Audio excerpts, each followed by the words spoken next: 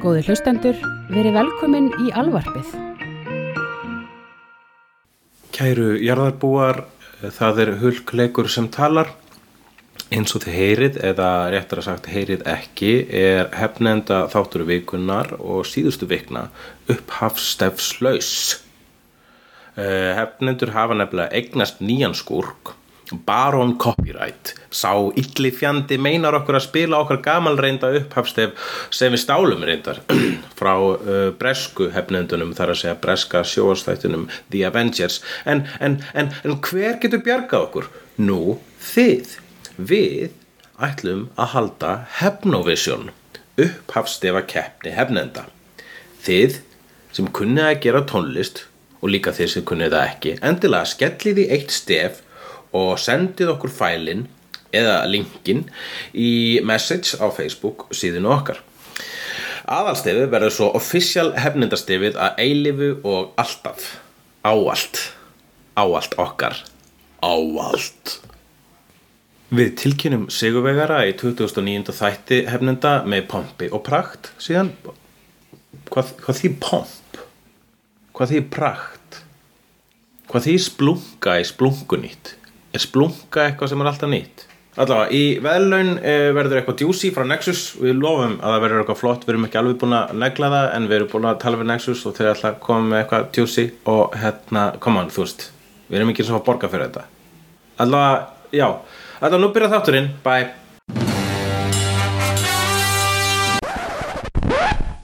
Hell with all that rubbish. Hulli. Já. Á San Diego Comic-Con, það var Batman tekinn fyrir. Já. Og það var svona panel þar sem var rætt hver hefði skapað Batman. Já, var þarna svona Bob Kane, Bill Finger. Já, svona creator, svona stemning ykkur. Já. Og Bill Finger var svolítið klappaður upp. Já. Og hinn ósungna hetja. Í kjölfar upplýsingaldarinnar þá hefur það svolítið komið svona meira og meira ljós og meiri þekktari staðreynd að Bill Finger í rauninni jafn mikill ef ekki meiri heili á bakvið Batman heldur en Bob Kane. Já, en þessar upplýsingar hafa alveg svolítið legið fyrir. Og þar á meðal í bók sem að Jim Steranko skrifaði. Jim Steranko gaur sem hefur mikið verið hjá Marvel. Var lengi ritstjóri á Marvel. Og líka höfundur skrifaði Warlock einn af heilunum að bakvið alla þessa Infinity steina. Basically svona þekktur aðli innan ofurhetju geirans. Þekkt stærð. Götustrákur. Götustrákur? Já, vegna þessa. Á San Diego Comic-Con fyrir einhverjum tíma síðan. Hann Steranko var að tvíta þetta. Já. Tvítaði þessa sögu. Þá hitt hann Bob Kane. Og Bob Kane, skapari Batmans, sem innan gæsalappa. Hann hitti Bob Kane hvar segirðu? Hann hitti Bob Kane á San Diego Comic-Con. Já. Einhvern tímann þegar Bob Kane var ennþá, þú veist, á tömur í afhljótum og andaði og allt svona. Þegar San Diego Comic-Con var myndasöður á safna. Já, í gamla dag, sko. Já. Og hann hittir hann Bob Kane og hann þá nýbúinn að gefa út bók comics og sögu myndasagna. Já. Og í kaflanum Batman þá gefur hann Bill Finger það kredit sem hann á skilið. Bob Kane var ekkert sérstaklega sáttur við þetta. Og hann fyrir eitthvað að tuða í Steranko það að hann hafi kannski hlaupið á sig pínlítið með lýsingar á því hvernig sköpun Batmans var til. Okay. Og þessi samskipti enda þann hátt að Steranko að fara í einhverju lyftu og Bob Kane svona nökklar aðeins kinnina á Steranko. Hann gerir svona laust, svona vinalegt, svona kjaftsögg, svona see you around, kid. Já. Og síðan bara einfaldlega Steranko svo bara hlessa yfir því að maðurinn skildi hafa gert þetta. Svolítið svona patronizing? Já, hann getur ekki brugðist við og þá lokast hurðin á lyftunni og Bob Kane bara einhvern veginn farinn og hann bara alltaf leiðinu upp. Og þetta síður á honum, hann svo reiður, hann svo brjálæðislega reiður út af þessu.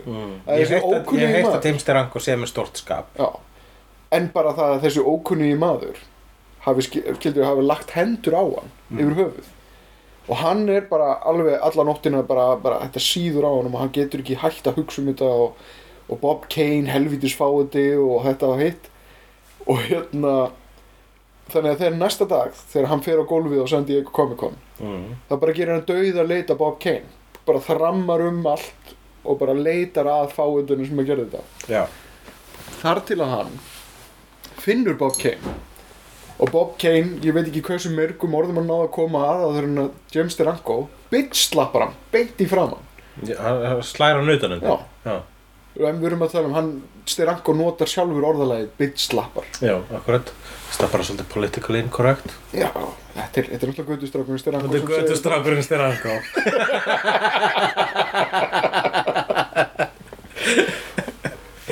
og eins og hann lýsir þessu þá stendur hann síðan í 15 sekúndur eftir og býður bara eftir því að Bob Kane geri eitthvað í málinu Já. Og skulum halda þið til haga að Bob Kane er hávaxinn maður og Steranko er ekki hávaxinn maður Lítli göttustrákurinn Já, akkurat. Já, Bob Kane er svona hávaxinn, segir ég. Já. Ég svo fyllið að segja, einhver hluta vegna þá ímyndaði mér alltaf að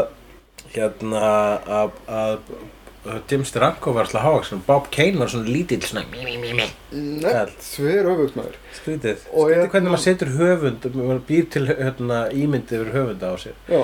Ég var einu svona í Finnlandi og þá hitti ég eitthvað bókalið og þau gerðu alltaf ráð fyrir því að ég væri, eins og bækurnar mína seljast í Finnlandi, gerðu alltaf ráð fyrir því að ég væri svona gamall, mjög svona reiður, svona bitur kall sem væri svona bara með stans, svona stöðuga, svona skeifu framan í mér svona.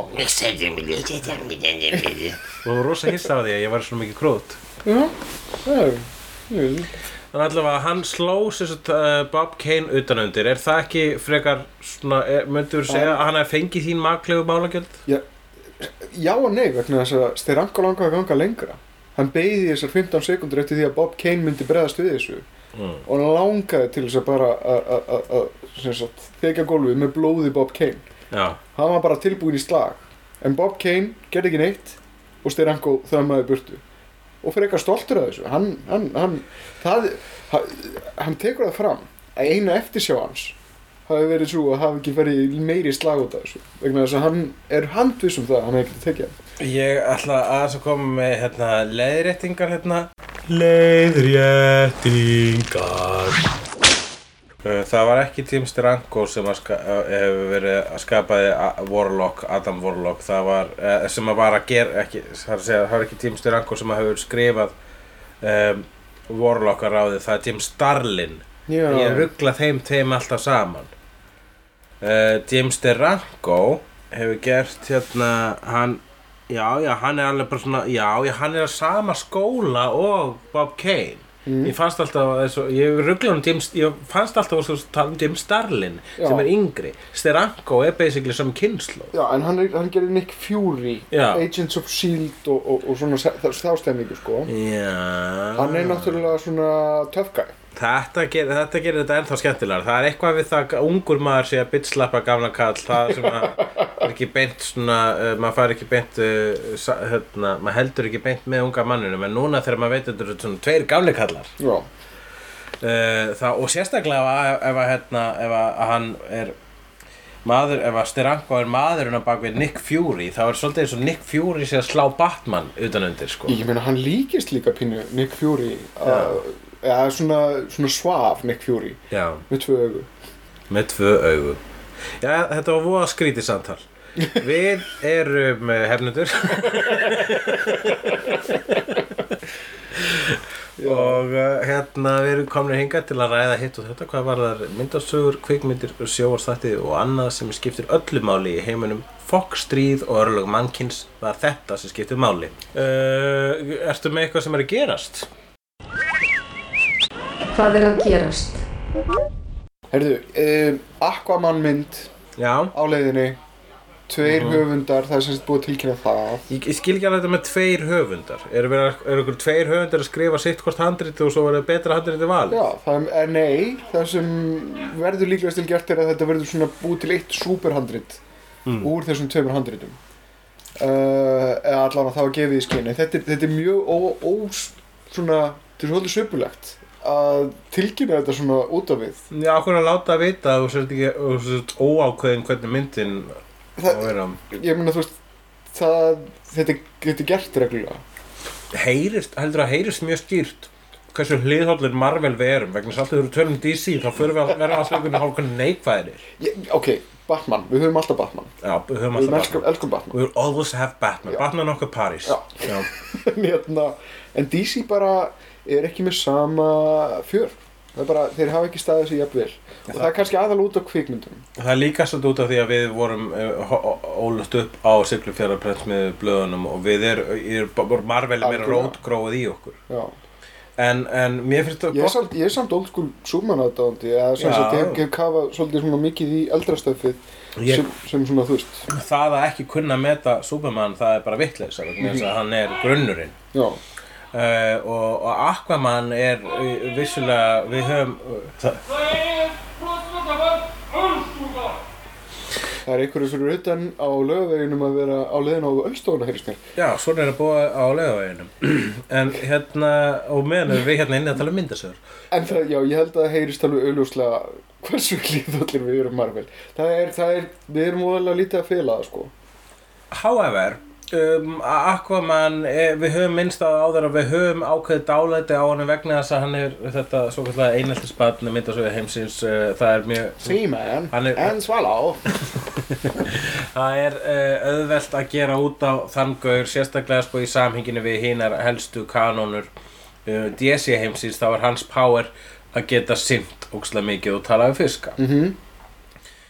Og þess vegna var Aquaman tekinn fyrir í þess vegna var hinn skáldaða Hollywoodstjarna Vincent Chase í Entourage látin leika Aquaman í Entourage þáttaröðinni vegna þess að þeir sem skrifuðu Entourage hugsaði bara það mun enginn hvort þeir gera mynd eftir Aquaman. Já, en það er bara ekki alveg sagt. En þetta finnst mér, þú bentir á það núna á Facebook daginn að það er samt, hið vandræðalega er að Aquaman myndin mun koma út á undan Wonder Woman myndin. Mjög líklega. Þannig að meira þess að ofurhetja sem er þekkt sem mest lame ofurhetja, er vinsælt að kalla mest lame ofurhetju allar tíma, fær mynd á undan Wonder Woman sem er aðal hvern ofurhetjan ever. Það er eitthvað rangt við þetta. Það er eitthvað súper rangt við þetta, sko. Ég myndi segja sjúklega rangt við þetta. Það er fiskilíkt af þessu. Já. Sko, hann Zack Snyder var reyndar að hringja í ykkur útastöð til þess að verja Aquaman. Það er eitthvað sem skiptir hann voðalega miklu máli. Hann sagði það til þess að gera Aquaman harðan ætlaði hann að gera Aquaman harðan? Já, ég býstu því að Jason Momoa leikur hann og hann tekur það fram að vopnið hans, þessi hvað heitir þetta? Trident? Hvað heitir þetta á íslensku? Sorry, en ok, ég veit að ég fer alltaf ábúrslega augljóslega leið í klámbrauturum og svoleiðis. Þú ert bæði búin að segja orðasambandið að gera Aquaman harðan og síðan tala um þrífót í sömu andrá. Hvernig á ég ekki að nota þetta? Okay, ég skal reyna að passa mig. En ok, þrífóturinn hans Aquaman, er það harður? Láttu mig vera, hann getur skorið hold ofur Supermans. Já, ok. Hann sagði að þetta var kanon, skilur. Já, er það? Ég er ekki nóg sjóaður í Aquaman fræðum. Þú veist, þetta fór lengra heldur en ég þorði að vona. Þrífóturinn, já, hans Aquaman, er það harður? Þetta heitir enda gaffall, kannski fyrir hann getur penetrata Superman. Já. Veistu það, ég gefst upp, ég mun aldrei segja brandara aftur á ævi minni. Það er búið að eyðileggja allt fyrir mér. Já. Hvað meira að gerast? Action Comics númer 1 uppboð. Já. Þegar þátturinn verður fluttur þá eru væntanlega nokkrir dagar komnir af því. En þetta akkurat núna þegar við erum að tala saman. Já, það er besta og best varðveittasta ókrumpaðasta Action Comics 1 er til sölu. Sléttasta. Já. þetta er actually, ég get alveg trúið að þetta sé eitt verðmætasta listaverk í dag vegna þess að þetta er fyrsta ofurhetju sagan allra tíma. Nicolas Cage átti Action Comics nr. 1 sem var rænt frá honum í innbroti. Þetta var bara eitt verðmætasta sem átti. Ég skil hversu Nicolas Cage er alltaf svona emo. Já, ég held að hann sé bara svolítið þjáður. Ég get alveg trúið því. En þetta er náttúrulega, þetta er fæðing ofurhetjunar. Þetta tiltekna blað er fæðing alls sem við þekkjum í dag. Sorry, ég bara... Ertu bara að sympatisera með honum? Nei, ég er svo tómur innan eftir þetta þrífótar Aquaman dæmi aðan. Ég bara svona dauður innan. Talandi dauða. Dánarfregnir og njarðarfarir eru svolítið stór liður í dag. Já, ef að taka dánarfregnir og njarðarfarir þannig að við tökum fyrst dánarfregnir og njarðarfarir og tökum þessar aðeins minna frægu sem að dóu. Já.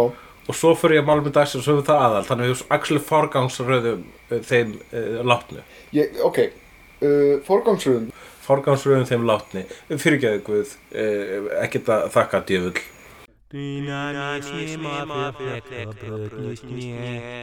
Dánarfregnir og njarðarfarir. Já, núna nýlega þá lést hún Marilyn Burns. Sem er þekkt fyrir afar lítið annað en að hafa verið ein af the original Scream Queens. Var sem sagt eins og besta, algjörlega. Hún var aðhlutverkið í Texas Chainsaw Massacre. Það er þjáning og ótti hennar sem gerir þessa mynd. Alveg tvímælalaust vegna þess að myndin er hún er alveg þannig sem meira Scream Queen heldur en Jamie Lee Curtis og hún mamma Jamie Lee Curtis. Já. Heitir hún? Janet Leigh. Ég var fúst undan mér. Allavega og Janet Leigh. Þær eru á efstu sætunum og Jamie Lee Curtis er vissulega bara hún er ríkjandi Scream Queen ennþá bara fyrir það að vera lífi. En Marilyn Burns er hrárri. Marilyn Burns, hennar sársauki, þú veist, hennar örvænting að vera þarna í mannætu matarboðinu í Texas Chainsaw Massacre sjaldan hefur sársauki skilað sér jafn vel í gegnum sjóaskjáin. Ég er svona nefnilega að spyr sjálf mig hvort að það sé leikur hérna í gangi. Það er leikur, en ég held að sé bara ég held að kvikmyndagerð þeirra myndar, gerðina þeirra mynd er það hrá, þau eru það tilraunakennd, þetta er það svona, ég held að sé miklu leyti improvisum mynd, það er að segja hvað var þar leikinn sjálfan, ég held að handritið sé meira og minna alveg spot on, en þegar hún er þarna og atriði þar að skorið á puttan hennar og þessi vannærði afi er látin sjúga blóði úr puttanum hennar og meðan hún er búin að upplifa öll þessi uppstoppuðu fígur og allar hann horror í þessum bakgarði Bandaríkjanna sem er hillbilly kirkjugarður í Texas Chainsaw Massacre. Og hún sleppur síðan út og við horfum á hana öskra og hlaupa alveg 70% myndarinnar og maður spennist svo upp við að horfa á þetta. Það er svo erfitt að horfa á þessa mynd. Það er það sem gerir hann svo sérstaka. Þetta er svona stingumann, maður er alveg með í sársauknum. Og það má segja að sé nokkuð svona darradans á milli hennar og landa okkar, Gunnari Soni, hans er í viss og fyrir að heitir nánast að sama Gunnar Hansson. Já, það er sami leikar og leikur Frímann í Sigtur og leikur Leatherface. En já, þegar hún loksins sleppur hérna og það er dögunin eftir nóttina löngu og hún sleppur út á götuna og hoppar aftur á bak pick-up trucksins sem á leið hjá og sleppur endanlega frá þessum hryllingi og hún fær svona móðursýkiskast á pick-up trucknum á meðan hún er öll blóðug og hlær á meðan hún grætur og hlær vegna þess að hún er að horfa á keðjusagamorðingjan fjarlægjast. Já, þetta er... Það er svo ógeðslega fallegt mindblowing atriði, ég gleymi því ekki að ég svona hló nánast jafn móðursýkislega þegar ég horfði á þetta atriði. Þetta er nefnilega, maður hefur alveg upplifað eitthvað svona þar sem að það hefur verið líf og dauði og bara svona, sem sagt, það hefur bara munað bara minnstu að einhver hafi slasað sig alvarlega. Ég hef lent í svoleiðis atviki þar sem ég var að vinna í álverinu Straumsvík og ég var að keyra sem sagt á einhverjum bíl og sem sagt ég var að keyra hratt framhjá einhverjum öðrum og sem sagt annar gaur sem ég var að vinna með stakk hausnum út. Og síðan bara einhvern veginn sem sagt hann gerir þetta á vitlausum tíma þannig að það bara allt í einu þá sé ég bara hjálminn hans skjótast framhjá fyrir fram mig og skoppa út allt og ég bara sannfærður það að ég búinn að afhausa mannin og ég fríkaði fucking út ég bara, þú veist, ég fekk hjartaáfall það var svo mikið land fyrir hjartanum og ég stíg út úr bílnum bara oh my god og síðan sé ég hann stíg út svona staulast út hinum megin og bara þú veist, hvað að þér maður? Algjörlega óhultur, þetta var bara hjálmurinn sem skoppaði þarna og ég brotnaði niður í hlátri ég fekk hysterist hláturskast og það bara, ákvörðu þetta að hlæja maður hvað að þér maður? Og þetta voru þessi tilfinningulegu viðbröð, þessi tilfinningulega losun og að bara vera. Í smástund þá varst þú Marlene Burns. Já, ég og Marlene Burns erum sem eitt. Og svo var hún Lauren Bacall, eða Lauren Bacall eins og Rúf kallaði hana í alvörunni? Já. Lauren Bacall var gift Humphrey Bogart. Já. Ef ég myndi ferðast aftur í tímann þá var ég skotnastur í henni. Ég nú, ef við tökum það tímabil þá er Grace Kelly mín kona sko. Já, þú mátt eiga Grace Kelly fyrir mér. Grace Kelly í Rear Window, manstu þegar hún var í kjólnum? Já, en Lauren Bacall í Big Sleep. Já, ok, frábær. Hún er beautiful.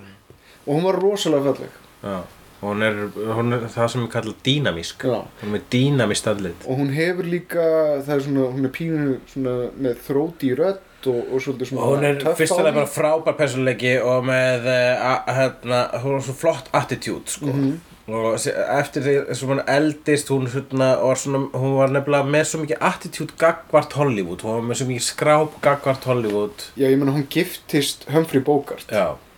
Hún og hann voru par og hann er tölvöld eldri en hún en sem sagt ég held hún hafi alveg fengið beint í æð sko frá honum Bogey já cynisisman gagnvart Hollywood. Heldur að Bogey hefði kennt henni cynisisman? Heldur að hún hefði ekki haft hana cynisisman sjálf til að byrja með? Jú, já, ég held að þau hefði allavega áttu vel við hvort annað. Ég held að þau smituðu hvort annað af svona já, af þessu attitúti það er í viðtalinu við þau bæði þá eru þau sko þau eru eitthvað svo too cool for school sko.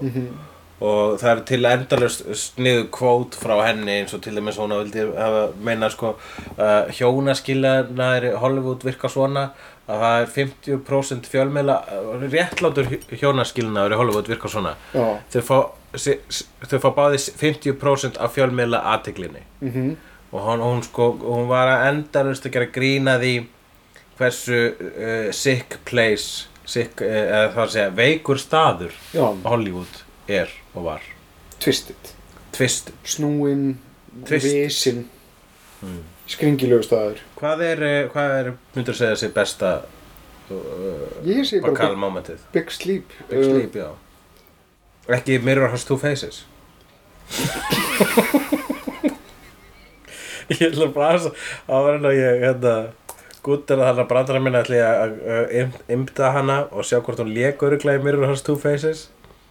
Já, hún lék í Mirror Has Two Faces og hún var tilnefnd til Óskarsverðlauna fyrir það mynd. Og þá vann einhver önnur sem að sagði bara þegar hún vann þetta, hún sagði bara ég held að þú myndir vinna Lauren Bacall og það var svona vandræðalegt moment þess að allir spáðu Lauren Bacall sigri en hún vann ekki, þetta var eitt af þeim máli. Ég er að ganga út frá augnablikinu þar sem ég sé hana fyrst en þú veist, hún hélt áfram að vera cool eins og í Pret-a-Porter þannig að Robert Altman myndinni. Það voru fáir sem voru cool í þeirri mynd. Já, ég held hún sé vannmyndinni. Ég held hún hafi meira á baku sig heldur en dómarnir gáfu út á sínum tíma, sko. En hún hélt... Jú, það var Juliette Binoche sem vann fyrir English Patient þegar Lauren Bacall var tilnæmd fyrir Mirror Has Two Faces. Juliette Binoche var svo vandræðileg að hafa unnið þetta frá Lauren Bacall og hún var bara svona I'm so sorry, I thought Lauren Bacall would win this, I love you Lauren og Lauren Bacall var bara svona mjög cool á bekknum sínum en ég vil Líklegast bara með segja sígarettu. í minningunni en ég mæla alveg með fyrst þú ætlar að segja Big Sleep þá ætla ég bara einfaldlega að segja Mirror of Two Faces það er vanviti mynd það er eina af þessum rómantísku gafamyndum þar sem að eftir 50 Barbara Streisand leikur aðalhlutverkið sem ekki hvað getur maður sagt söluvænleg leið til að selja rómantísku gafamynd en það er frábær gafamynd með Jeff Bridges líka í aðalhlutverki eða aukahlutverki ég mæli með henni En hún hélt áfram að vinna alveg undir lokin sko og var að gera svona mikið af svona rattæðum, hún líki í einum Family Guy þetta. Já, ok. Ég held að síðasta sem að ég man eftir á síðan ég var Manderley, Lars von Trier myndin, Dr. og Manderley. En merkileg kona. Frábær. Þá skulum við snúa okkur að og þessari toppnum að þessari vandarægilegu forgangsröð sem við höfum í dánarfregnum og jarðarförum og meira svo mikil er forgangsröðin að við setjum síðustu minningagreinina í málefni dagsins. Málefni dagsins. Robin Williams maður. Robin Williams. Djöfull finnst mér þetta mikill bömmir í alvörunni. Bara einlega. Þetta er svona maður sem mér finnst að eigi ekki skilið að deyja og sérstaklega ekki þennan hátt. Já, það er maður búin að taka sinn tíma í að prósessa þetta sko. Það er merkilegt sko. Maður tók honum svolítið mikið eins og sjálfsagðan hlut. Og það er merkilegt að því lengra sem líður á tíman eftir lát hans, því meira rennur upp fyrir manni hvernig einhvern veginn mikilvægur hann var. Já, ég meina hann er bara klikkaði talent, eða var. Hann lék alveg í svona 100 bíómyndum. Og allavega samkvæmt Internet Movie Database þá hefur hann verið kreditaður sem leikari 104 sinnum. Þetta er þá mestmegnis í bíómyndum en líka í hinum af þessum sjónvarpsþáttum. Já, ég meina hann var líka, þegar ég las einhverja minningagrein frá David Simon sem sagt, þegar hann var að gera Homicide Life on the Streets þá vildi sem sagt Robin Williams sem var þá A-list aktor leika í þætti vegna þess að þá var hann að leika gegn típu. Það var í einhverju svona þætti þar sem hann átti að leika einhvern abusive morðingja eiginmann eða eitthvað líka. En hann, sem sagt, hann var alltaf að leitast eftir því að stækka sig sem performer listamann. Hann vildi alltaf teygja sig lengra. Hann sætti sig ekki við meðalmennskuna, hann fór alltaf ýtti sér eins langt og hann gat. Enda var hann líka bara frábær leikari. Bara svona alvöru frábær leikari. Hann var alvöru frábær leikari. Og það sem hann er mest hægt að það sem að er svona óumdeilanlegt hvað varðar hans hæfileika, það sem að sko er hann, hvað getur maður sagt, það sem að hann mun skilja eftir í sögu tímans, það sem hún hefur verið minnst fyrir er þessi fáranlega snilligáfa hans að hann er með hraðasta heilan í gríni. Hvað var það sem einhver kallaði að hann væri Voluntary Tourette's. Það var Oliver Sacks sem sagði að hann væri með Voluntary Tourette's. Það er svolítið vel orðað sko. Hann hefði Tourette's en bara gæti haft stjórn á því, hann gæti kallað það fram. Það var einhver annar sem sagði að hann væri það var eitthvað eins og að væri Mozart grínsins eða eitthvað álíka. Það er allavega það eitt að sko að geta improvise og svona hratt. Og sko meira þess að í uppistöndunum hans sem að er sko meira sko það er setlisti þar og hann er með brandarann að plana það en það er nokkur ljóst að þegar hann fer með sitt eigið efni þá kryddar hann það leið fer út af blaði stanslaust og hann segir svo marga brandara á mínútu að þú fær ekki tíma til að prósessa alla. Þess vegna er hans uppistönd eitthvað sem þú þarft að horfa á oftar en einu sinni. Þetta er svona andköfa fyndni sem maður upplifir.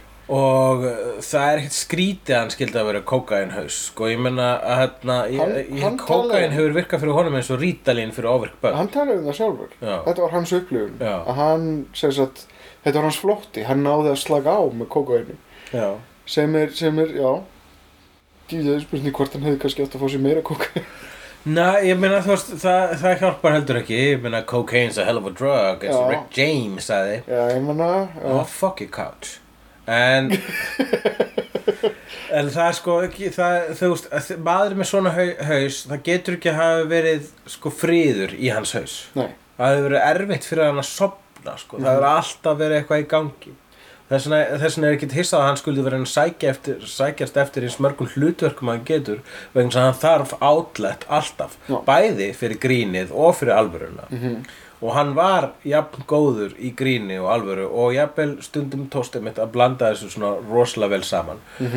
Og hugsaðu það til dæmis að Good Morning Vietnam, það er ekki nema svona cirka 12-13 mínútur af honum að útvarpast. já, Restin er bara frekar dramatísk saga. já, Good Morning Vietnam basically það sem að er ekki fyrir framann mikrofónin Já. í Það útvarpsstúdíónu. er bara super drama. Já, og príka pínulegileg mynd. Þú veist, er það ekki rétt hjá mér? Er Good Morning, er það eitthvað spesmynd fyrir utan hann? Hann gerir þessa mynd náttúrulega. Já, og hann En það eru til dæmis augnablik eins og þess að hann er að kveðja hermennina sko, Já. og er að gleðja þá svona áður en þeir eru að leiðin í já, hakkavélina það er flott atriði, já. og þú veist, þetta er góð mynd sko. Já. En já, ég meina hann náði alltaf að ljá öllu tilfinningu.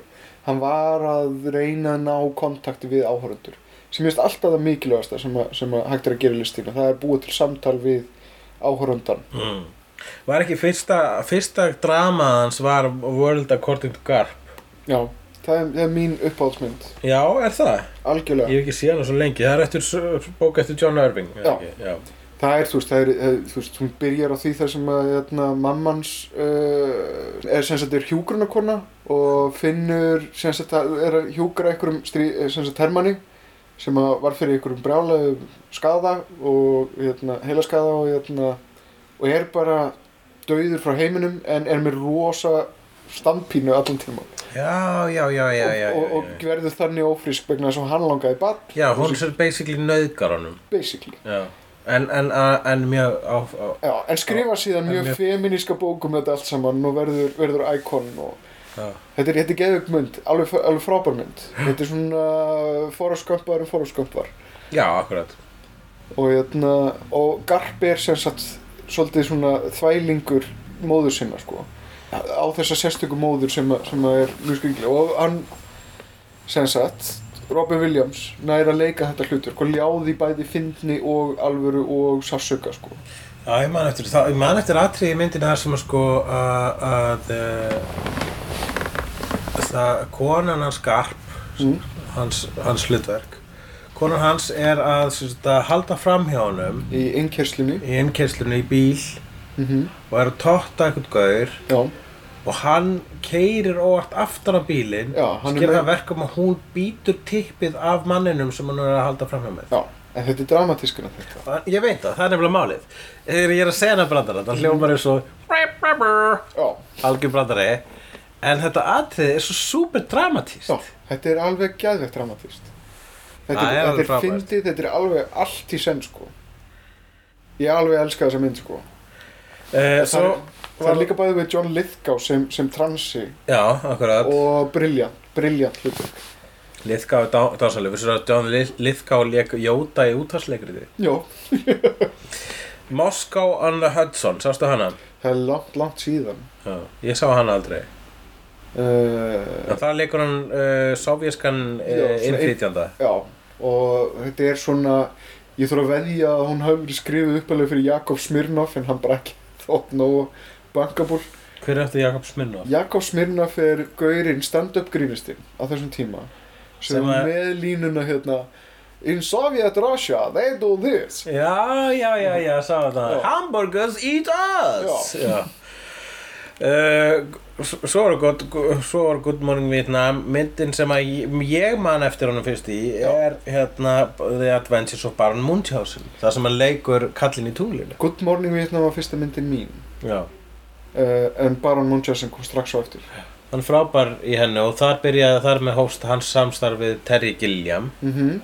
Við getum rætta eftir en Sko mín kynning á honum er raunverulega ég er ekki viss hvort að það sé í réttri tímaröð hjá mér en það er Good Morning Vietnam og síðan er Night at the Met stand-upið Já, sem ég sá á vídeo. Night at the Met þetta hans þekktasta stand-up. Það er stand-upið sem vísað í sem bara eitthvað svona lítið kraftaverk. Að það er svo bara frábært að það bara dásalegt að það var sett myndavél fyrir framan þannig mann á sviði. Hann er einstakur. Guð, ég gubbaði af gleði yfir þeirri mynd. Ég hló svo ógeðslega mikið. Eða því stand-upi. Svo var það Dead Poets Society sem er svo mynd sem vitnað í núna mest í kommentakerfum. Fólk segir oh Captain, my Captain og þetta er náttúrulega bara svona klassist atriði. Það auðvelt að vera að sinna eitthvað yfir því það er náttúrulega tiltölulega vellilegt en enga sér mjög fallega mynd var ástæða yfir þessi mynd sé klassík. Awakenings sömuleiðis þar sem hann leika á mötu Robert De Niro. Það er næst í röðinni á uppáhaldsmyndum. Já, ég er líka bara huge Oliver Sacks aðdáandi. Já, Oliver Sacks gerði hann Awakenings. Nei, hann er sem sagt læknirinn sem Robin Williams er að leika. Já. Og hann skrifaði sem sagt þessa frásögn og þessa upplifun sína. Þú ert huge Oliver Sacks aðdáandi. Já, hann skrifaði líka. Aðdáandi einhvers læknis. Já, þetta er svona heila læknir. Hann skrifaði meðal hans bókina The Man Who Mistook His Wife for a Hack. Já, hann gerði hana. Já, og Music of Feeling. Það er geðveik bók. Já. Þetta er svona maður sem skilur heilaboð og taugaboð og allt þetta. Awakenings er samt frábær grænjumynd, alveg frábær. Og Robin Williams er að leika Oliver Sacks. Og þeir hittust reyndar við tökur á þessari mynd. Oliver Sacks er tölvört hávaxinn maður. Já. Hann sagði Robin Williams að hann væri blanda af Arnold Schwarzenegger og Albert Schweitzer og Arnold Schwarzenegger. Og hann hætti ekki að leika og hér sagði þetta nú í database-una það eru 2 til svona 5 myndir á ári. Já. Og mín uppáhaldsmynd allavega meðal topp 3 Robin Williams mynda er The Fisher King sem kom 91. The Fisher King er svo dásaleg. Það er líka einn af þessum persónulegu myndum Terry Gilliam sem er einn af mínum uppáhaldsleikstjórum og það er svo frábær mynd og það er svo dásamlegt að fá hann á móti Jeff Bridges í þessa einstöku sögu. Robin Williams leikur manískan svona geðsjúkling, mann á götunni. Já, mann á götunni sem einu sinni var ríkur og svo misti hann konuna sína í svona svona shooting massakar. Já, sturlaðist og er hægt og bítandi að reyna að endurheimta mennsku sína í gegnum samskipti sín við Jeff Bridges. Og já, það er bara augnablikið það sem allir fara að dansa á Grand Central Station. Akkurat, það er gífurlega tergileimilegt. Hún er stútfull af fegurð sú mynd. Já. Og fullkomið hlutverk fyrir Robin Williams að vera skrítinn og manískur en samt með sársauka og tjáningu og pathos. Og sama ár líka hann í Hook eftir Spielberg. Ég er Hook apologist. Ég er það ekki. Ég fílaði hana en það er mjög langt síðan mér finnst það besta við Hook verður Dustin Hoffman. En hún ég get ekki sagt reyndar að Robin Williams hafi verið það besta við Hook, alls ekki. Nei, alls ekki sko. En hann er heldur ekki lélegur og reyndar meikar Robin Williams fullkomin sens sem fullorðinn Peter Pan. Já, en hann var eiginlega þorran að myndinni bara í einhverja afneitum gagnvart því að vera Peter Pan og það er svolítið skemmtuna, hann hefði átt að vera klikkaði fyrr. Árið síðar þá lék hann í 3 myndum sem er gaman að bera saman. Aladdin, Toys og Mrs. Doubtfire. Það er mögnuð þrenna.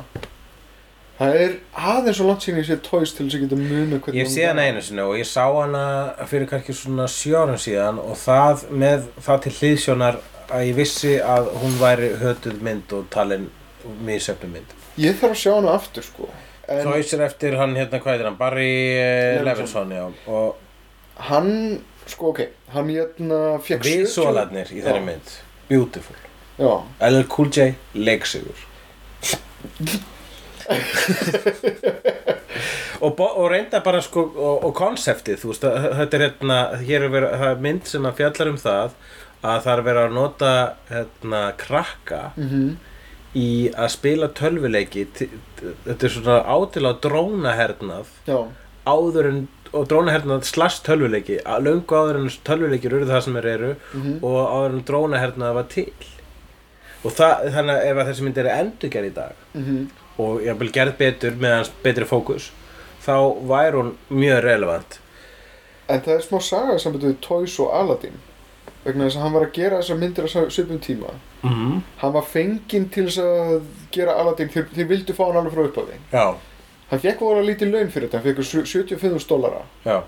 Og hann átti bara að taka upp eitthvað fyrirfram ákveðnar línur og bara svona eitthvað improvisera hann bara fór inn í klefan og síðan 24 tímum seinna það bara, hann byrjaði bara má ég bara stinga upp á eitthvað svona og síðan bara dældi hann út efni sem að þeir síðan animeruðu unnu upp úr þannig að hann improviseraði í mikrofónin og þeir animeituðu eftir á sem var ekki eitthvað sem að Disney gerði þá ekkert held ég af línunum sem Andi Aladdin segir eitthvað sem var skrifað eða tilbúið fyrir en þetta var líka eitthvað sem sko Disney forðaðist að vera með að hleypa gefa ykkur svona lausan tauminn en núna meir hefur þið lært að því að láta leikara improvisa þetta gerði líka myndina og málega það að hann lenti upp á kant við Disney út af þessu hann fekk voðalega lítið fyrir þetta 75 skall og hann gerði heiðursmanna samkomulag við Disney það að ekki að nota hans ímynd eða hans verk eða hans hlut í myndinni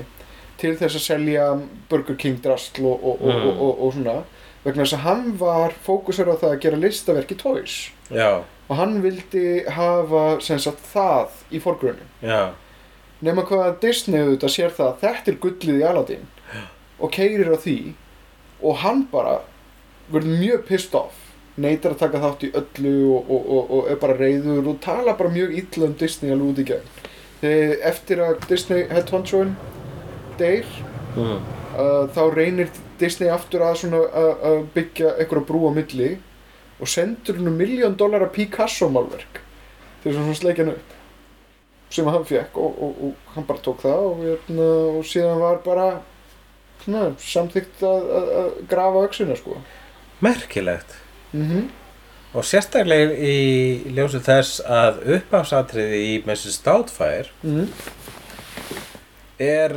hann þá leikur hann mann sem að tala fyrir teiknumyndir og hann talar þannig fyrir og hann í upphafsatriðinu þá hann rekinn úr vinnunni sinni fyrir að tala vittlust inn á teiknumynd vegna þess að hann improvisar of mikið en Mrs. Doubtfire eina af þessum cross-dressing myndum sem eru ég mjög hrifinn af ég sko geri það sko það bara sérstakt áhugamál mitt að sjá allar myndir það sem að kall þykist vera kona eða það sem kona þykist vera kall Some Like It Hot og allar myndir þar sem að einhver skiptir svona body swap myndir þar sem fólk skiptir líkama og allar myndir þar sem að einhver verður yngist, hættir að vera 30 ára og vera 13 ára allt svoleiðis þetta eru þær myndir sem ég verð að sjá allar ég með áráttu en einmitt af allir myndurum þar sem að kall þykist vera kona og kona þykist vera kall þá er Mrs. Doubtfire tvímælulaust klassískasta allavega sú mynd sem fólk dettur strax í hug alveg út af hans performance í þessari mynd hún er ógeðslega skemmtileg þú þarft að hafa svolítið steinhjarta til þess að finnast svo hræðileg. Ég mun aldrei hata þá mynd en hún er ekki beint uppáhald hjá mig sko. Nei, en hún er bara ekki, þetta er ekki mynd sem verðskuldar einhvers konar leiðindi. Nei.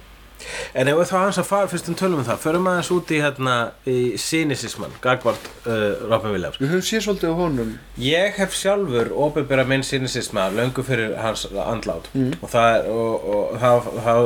legg ég áherslu á löngu fyrir hans. Það er langt síðan ég komst að því að það er ekki hægt að gagnrýna þannig snilling fyrir að hafa leikið í einn og einn í lélegri mynd. En það, ég veit til þess að margir hafa verið pirrar út í hann, fundast að vera glatar, væminn, sérstaklega út af myndum eins og Patch Adams og Bicentennial Man. Bicentennial Man, vissulega glögglega mynd, en hún er samt líka pínu einstök, mjög spes. Ég aftur á móti búin að lesa söguna eftir Isaac Asimov og ég hata þá mynd. Já, hérna hipstera klukkan. Kling!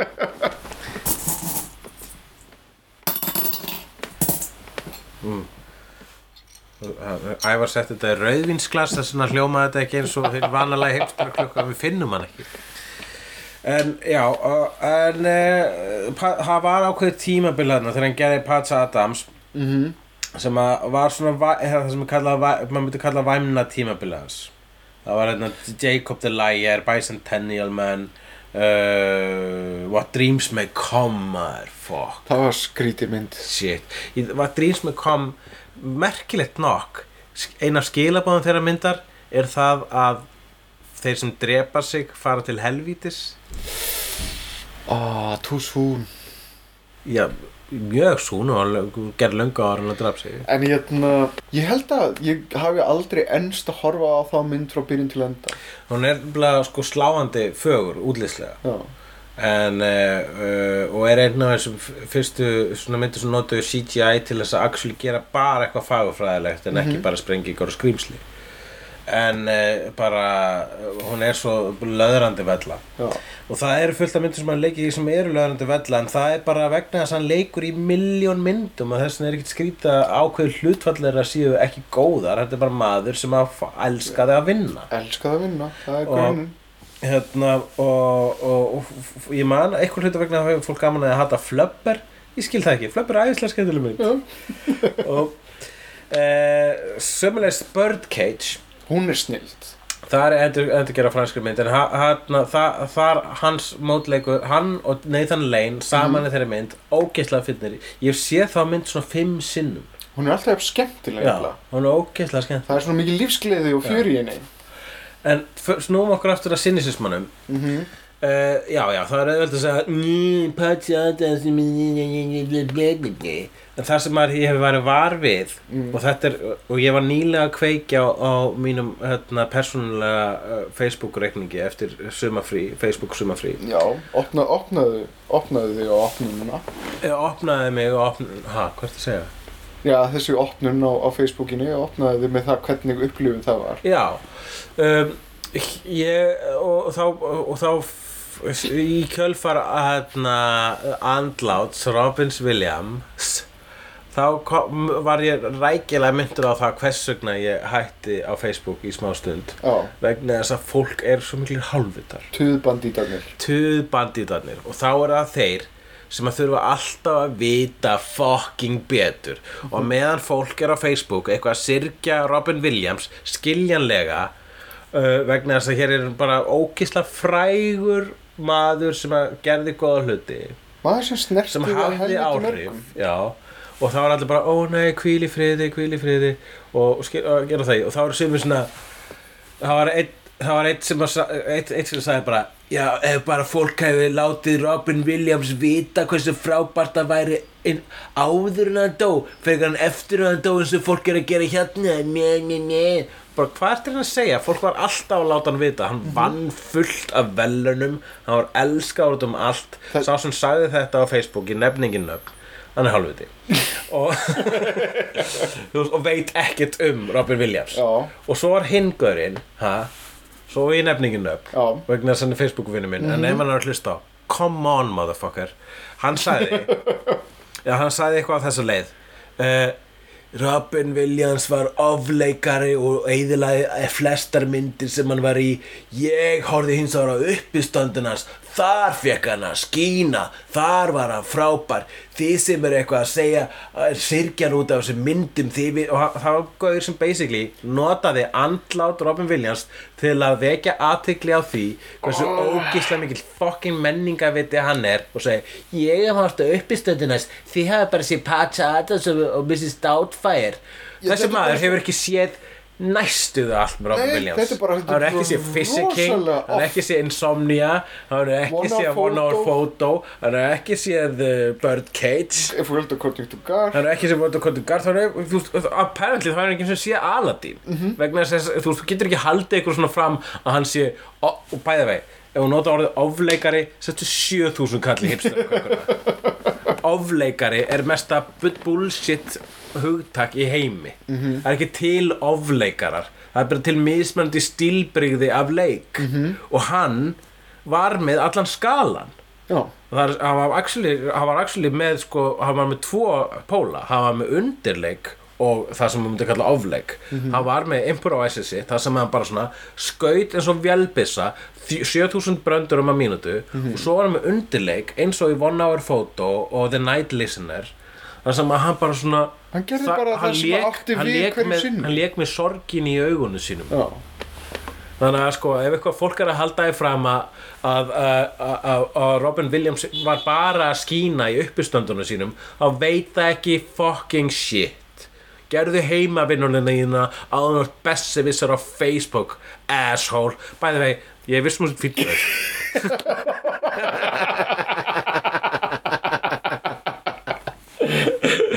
ég er svo gaman að brenna brýr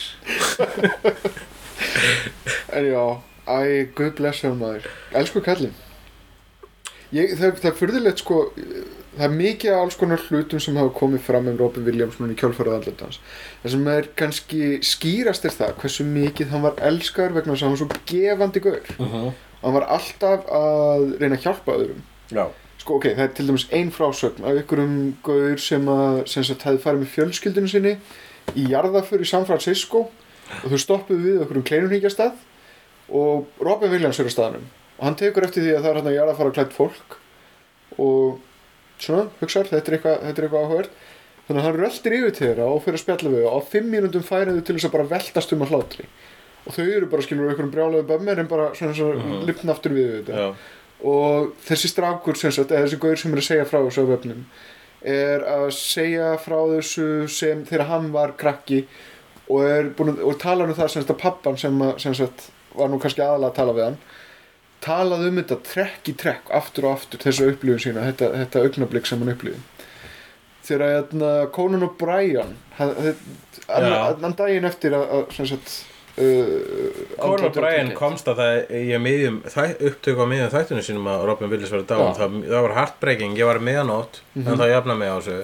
að horfa á hinn og þessi myndbönd með Robin Williams og ennþá að processa þetta og ég ítti svona play á moment þar sem Conan O'Brien er að tilkynna það fyrir áhorfendur sínum og Robin Williams er dáinn og þá var þetta ekkert orðið opinbert eins og þátturinn hans teipaði snemma daginn og hann segir þetta með svona hálf skjálta í röddinni sinni segir frá þessu og ég fer bara að grenja fyrir framan skjáin í rúminu mínu hann var líka alveg með skjálta sko næsta dag þar sem hann sagði frá því þegar að eftir að hann hefði verið rekinn hérna á Tonight Show þá sendir Robin Williams pakka til hans með reiðhjóli já og hann veit fáránlegu reiðhjóli svona með einhverjum limmiðum og eitthvað nei með svona þetta er svona appelsínugult og allt í einhverjum svona stríðslitum og með svona fjaralega smá áram út allt og hringir síðan í hann fyrstu gjöfuna frá mér og konar bara já er þetta fáránlegt já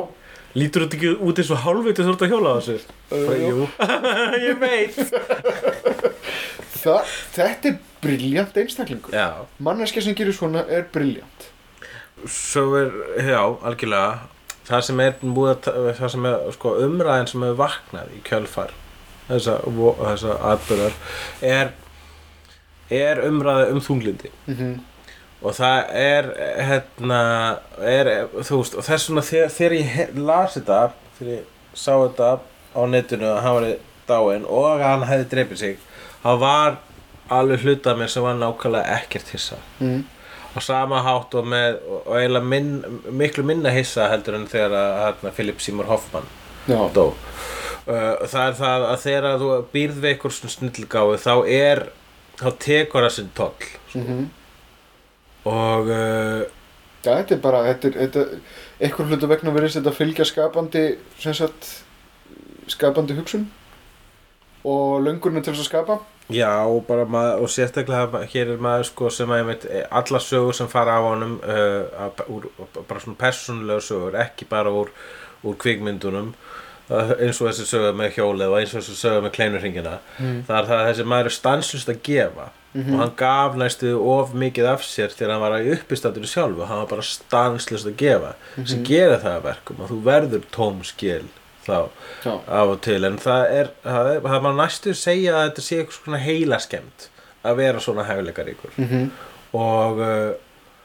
og þetta og það bara setning sem að Robin Williams sagði í kvikmyndinni World's Greatest Dad eftir Bobcat Goldthwait þá leikur hann pappa stráks sem að deyr sem að reyndar fremur ekki sjálfsmorð en hann sannfærir alla í myndinu að sonur hans fremur sjálfsmorð. Það svolítið svona, það er plottið í sögunni. Og hann þarna, hans persóna í einu atriði myndarinnar inn í svona óperuþætti og að tala við einhverja óperutýpu og segir suicide is a permanent solution to a temporary problem sem fáranlega sláandi og relevant og bítandi setning sérstaklega í kjölfer þessa atburðar vegna þess að ef hann hefði bara beðið kannski einn dag ef hann hefði bara beðið þraukað þetta og ég segi þetta í rauninni af algjörum ignorans vegna þess að ég veit sko, ég meina þú veist ég veit ekki, ég þekki alveg þyngsli og svoleiðis, þyngsli í sálinni og hef alveg upplifað slíkt en ég hef aldrei upplifað svona mikið myrkur. Svarti hundurinn hefur ekki heimsótt þig. Svarti hundurinn hefur alltaf ekki sitið á bringunum minni og þannig að en ástæðan ég að segja þetta bara vegna þess að ég vildi svo mikið óska þess að hann hefði ekki gert þetta og það þess vegna að segja bara ef hann hefði bara beðið í smástund þangað þetta liði hjá ég veit að það getur verið erfitt og það sem að eru sko skilaboð margra grínista á netinu á Twitter hefur tekið eftir ef þið líður illa leitaðu eftir hjálp finndu einhvers konar hjálp endilega ekki reyna að leysa þetta vandamál sjálfur vegna þess að þú ert ekki standið til þess en á sama tíma þá er alveg skiljalegt hversu futile það að reyna að koma þessu boðskap að vegna þess að svarti hundurinn hann svo þungur og bara þú veist það er erfitt að ímynda sér hvað ósköpunum hefur verið í gangi í sálinnas þegar að þú meðvitað fremur sjálfsmorð á þannan hátt hann ekki bara hengdi sig heldur undan áður en hann hengdi sig þá hafði hann vist reynt að skera sig á púls það var bara svona, þetta var einbeittur brotavilji ef maður orðaði það á grottalegan hátt það reyndar sko einmitt svolítið spooky að í viðtali við Mark Maron í podcastinu sem Mark Maron þá spjallar hann einmitt þetta ferðalag þar sem hann hugsaði einmitt sjálfsvíg einhvern tímann þegar hann sem sagt fjall í edrúmennskunni 2006 eða eitthvað svona í Alaska og hann lýsir sem sagt þessari upplifun sinni þar sem hann hugsar fuck life og ég bara hvet fólk til þess að mynda hlusta á þessa lýsingu hjá honum þetta í lokin á þættinum við skulum bara setja link þú varst búin að setja link ég er búin að setja link á þáttinn Mark Maron þáttinn hann bara hefnendarsíðunni facebook.com/hefnendur Hefnendurnir, eða ekki? Vissulega. Ef að koma topp 9 lista. Topp 9 lista. Hlutverk Robin Williams. Já. Ok, hvað þú byrjar? Garpur, heimsmyndin í augum Garps. Ég held að ég hendi því bara strax inn. Ég finnst það mjög vel valið vegna það er hans fyrsta dramahlutverk. Þar fékk hann fyrst að sanna sig sem dramagaur. Ok.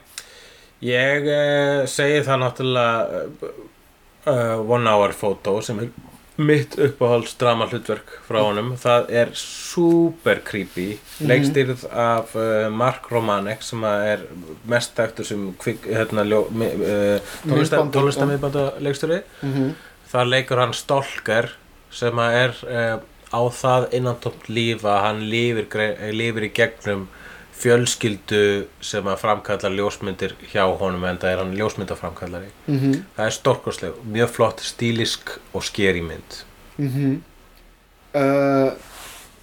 Gaurinn sem út úr fókus í Deconstructing Harry ógeðslega vel hugsað, ég ætlaði að segja það dammit þú tókst frá mér cool svarið já hann leikur hérna í einum af litlu smásögunum í Deconstructing Harry eftir Woody Allen þá leikur hann mann sem úr fókus það ógeðslega fyndið þetta ógeðslega fyndið og það líka, allt einhvern veginn relevant í kjölfar atburðarins en þetta svona nett sorglegt en aðalega fyndið atriði hann bara svo ógeðslega fyndið í þessu sko þá segi ég að sjálfsög bara Aladdin.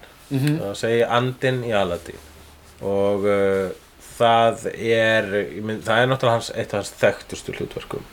Og mér langar þá að nota tækifæri líka og láta vita. Ég teiknaði mynd, bara svona, ég byrjaði að teikna mynd svona hálftíma eftir að ég komst að þessu með hann. Þá teiknaði ég mynd, svona spýtukalla hullamynd af andanum í Aladdin og sett hana og skrifaði RIP fyrir ofan myndina og sett hana á netið til þess að taka þátt í þessari alþjóðlegu minningarathöfn sem bara átti sér stað á síðustu dögum á netinu. Alveg ótrúlegt hversu margir hugsa fallega til hans. Það er bara frábært sko. Og það gefur mann einhvern veginn vona á mannkynið á þessum síðustu bestu tímum og ef fólk er eitthvað að segja hei, akkur eru það að Facebooka Robin Williams en ekki stíðin út í heimi það er bara vegna þess að við erum mannfólk og við þurfum líka að Facebooka eitthvað við þurfum að tala eitthvað inspirerandi líka og jákvætt og þetta tengist allt ef eitthvað er nauðsynlegt á þessum tímum þá er að minnast hins góða en ég teiknaði allavega þessa mynd af andanum og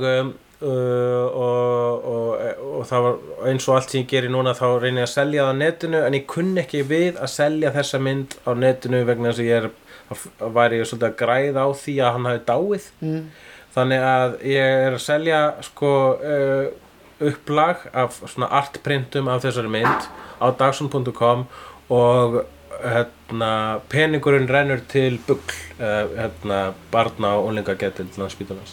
Fallegt það er. Ég meina, þú veist, come on, hvað á maður að gera? Þannig að þið getið keypt þetta á Dagson.com og þá rennur það til góðs málefnis. Já. Hvað eru konur? Word according to Garp, 1 hour photo, deconstructing Harry, Aladdin. Ok, ég man ekki hvað hann heitir í Awakening. En Oliver Sacks karakterinn, sem sett. Já, hann heitir ekki Oliver Sacks í Awakening. Já, ok, en Awakenings, já. Þá segi ég Fisher King. Þurfum að setja gaman hlut hérna. Ég var á eiginlega pæli Robin Williams sem Robin Williams í A Night in the Met. Já. Nei. Er það ekki leyfilegt? Nei, það er ekki leyfilegt vegna þess að það er bara hann og þú veist, þá er hann er jafn mikið Robin Williams í því og öllum hinum uppistandunum sínum sem eru líka frábær. Hvað? Death to Smoochie. Myndirðu setja það? Ég er að pæli því. Já, það er vanmetin mynd og svo mynd hún lenti illa í Hollywood. Já. Hún fekk ekki dreifingu fyrir svona 5 árum eftir að hann gerði eitthvað. Það sem hann leikur bitran fyrirverandi hverjum sem er rekinn og er að hefna sín á barni. Já, þetta er ádeila á barnið Pink Dinosaur. Já. Þá ætla ég að segja ætla ég að segja Birdcage. Eiginmann Nathan Lane í Birdcage. Ok, ein mynd eftir. Dead Poets Society. Þá erum við komið með þetta. En sástu The Crazy Ones, síðasta dæmið hans? Já. Það fínasta stuff. Já, mér fannst það líka gaman að sjá alltaf í lokinu hverju þætti og sína þér svona improv, sem sagt, hvað var klippt frá. Það er einmitt málið, það er ekki hægt að leyfa honum að leika mynda á svona improvi en það síðan koma alvarlegu hlutverki, það sem maður má ekki improva, það sem maður þarf að vera alvarlegur og ég hef séð sko aukaefni á 1 hour photo þar sem hann er að leika sko stalker að ota hnífi af saklausu fólki í einhverju rosa dramatísku atriði og eitthvað svona how could you do this to me, how could you do this og svo ekki bara and God og þá breytist hann í andan í Aladdin og bara hey, got a baby, so a baby I'm me, what is going on og sko leikarnir leika mótunum með hlátuskasti á milli takna og svo segir leikarinn action þá dettur hann strax aftur í stálkarinn og leikarnir eru vandræðum með að setja sig í karakter þeir eru búin að vera hlæja síðustu mínúturnar. Já. Ég held að, já. Mér finnst það svolítið lýsandi fyrir hann þar sem að fjölskyldan hefur talað er það sem að hann leit á sem svona verðmætastur hlutin var það að láta fólk hlæja. Það var það sem hann elskaði. Það var það sem hann elskaði mest. Það er líka vegna þess Ég er með þá skoðun að það eru 3 sannleikar í heiminum og það er raunverulegasta í heiminum, það er nútíminn. Það fallegasta í heiminum, það er náttúran. Og svo er það sem við erum að tala núna, það skemmtilegasta í heiminum, það er að hlæja. Og það er það sem hann Robbie Williams var eitthvað mjög flott sem ég ætlaði að segja. Bestur í.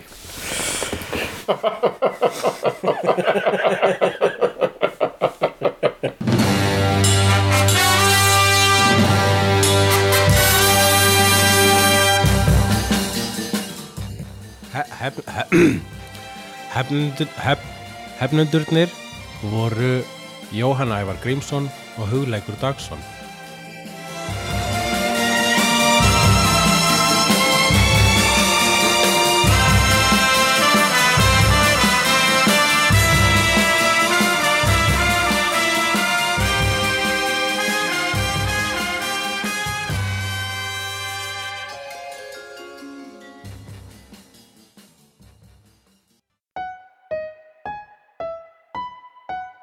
Takk fyrir að hlusta.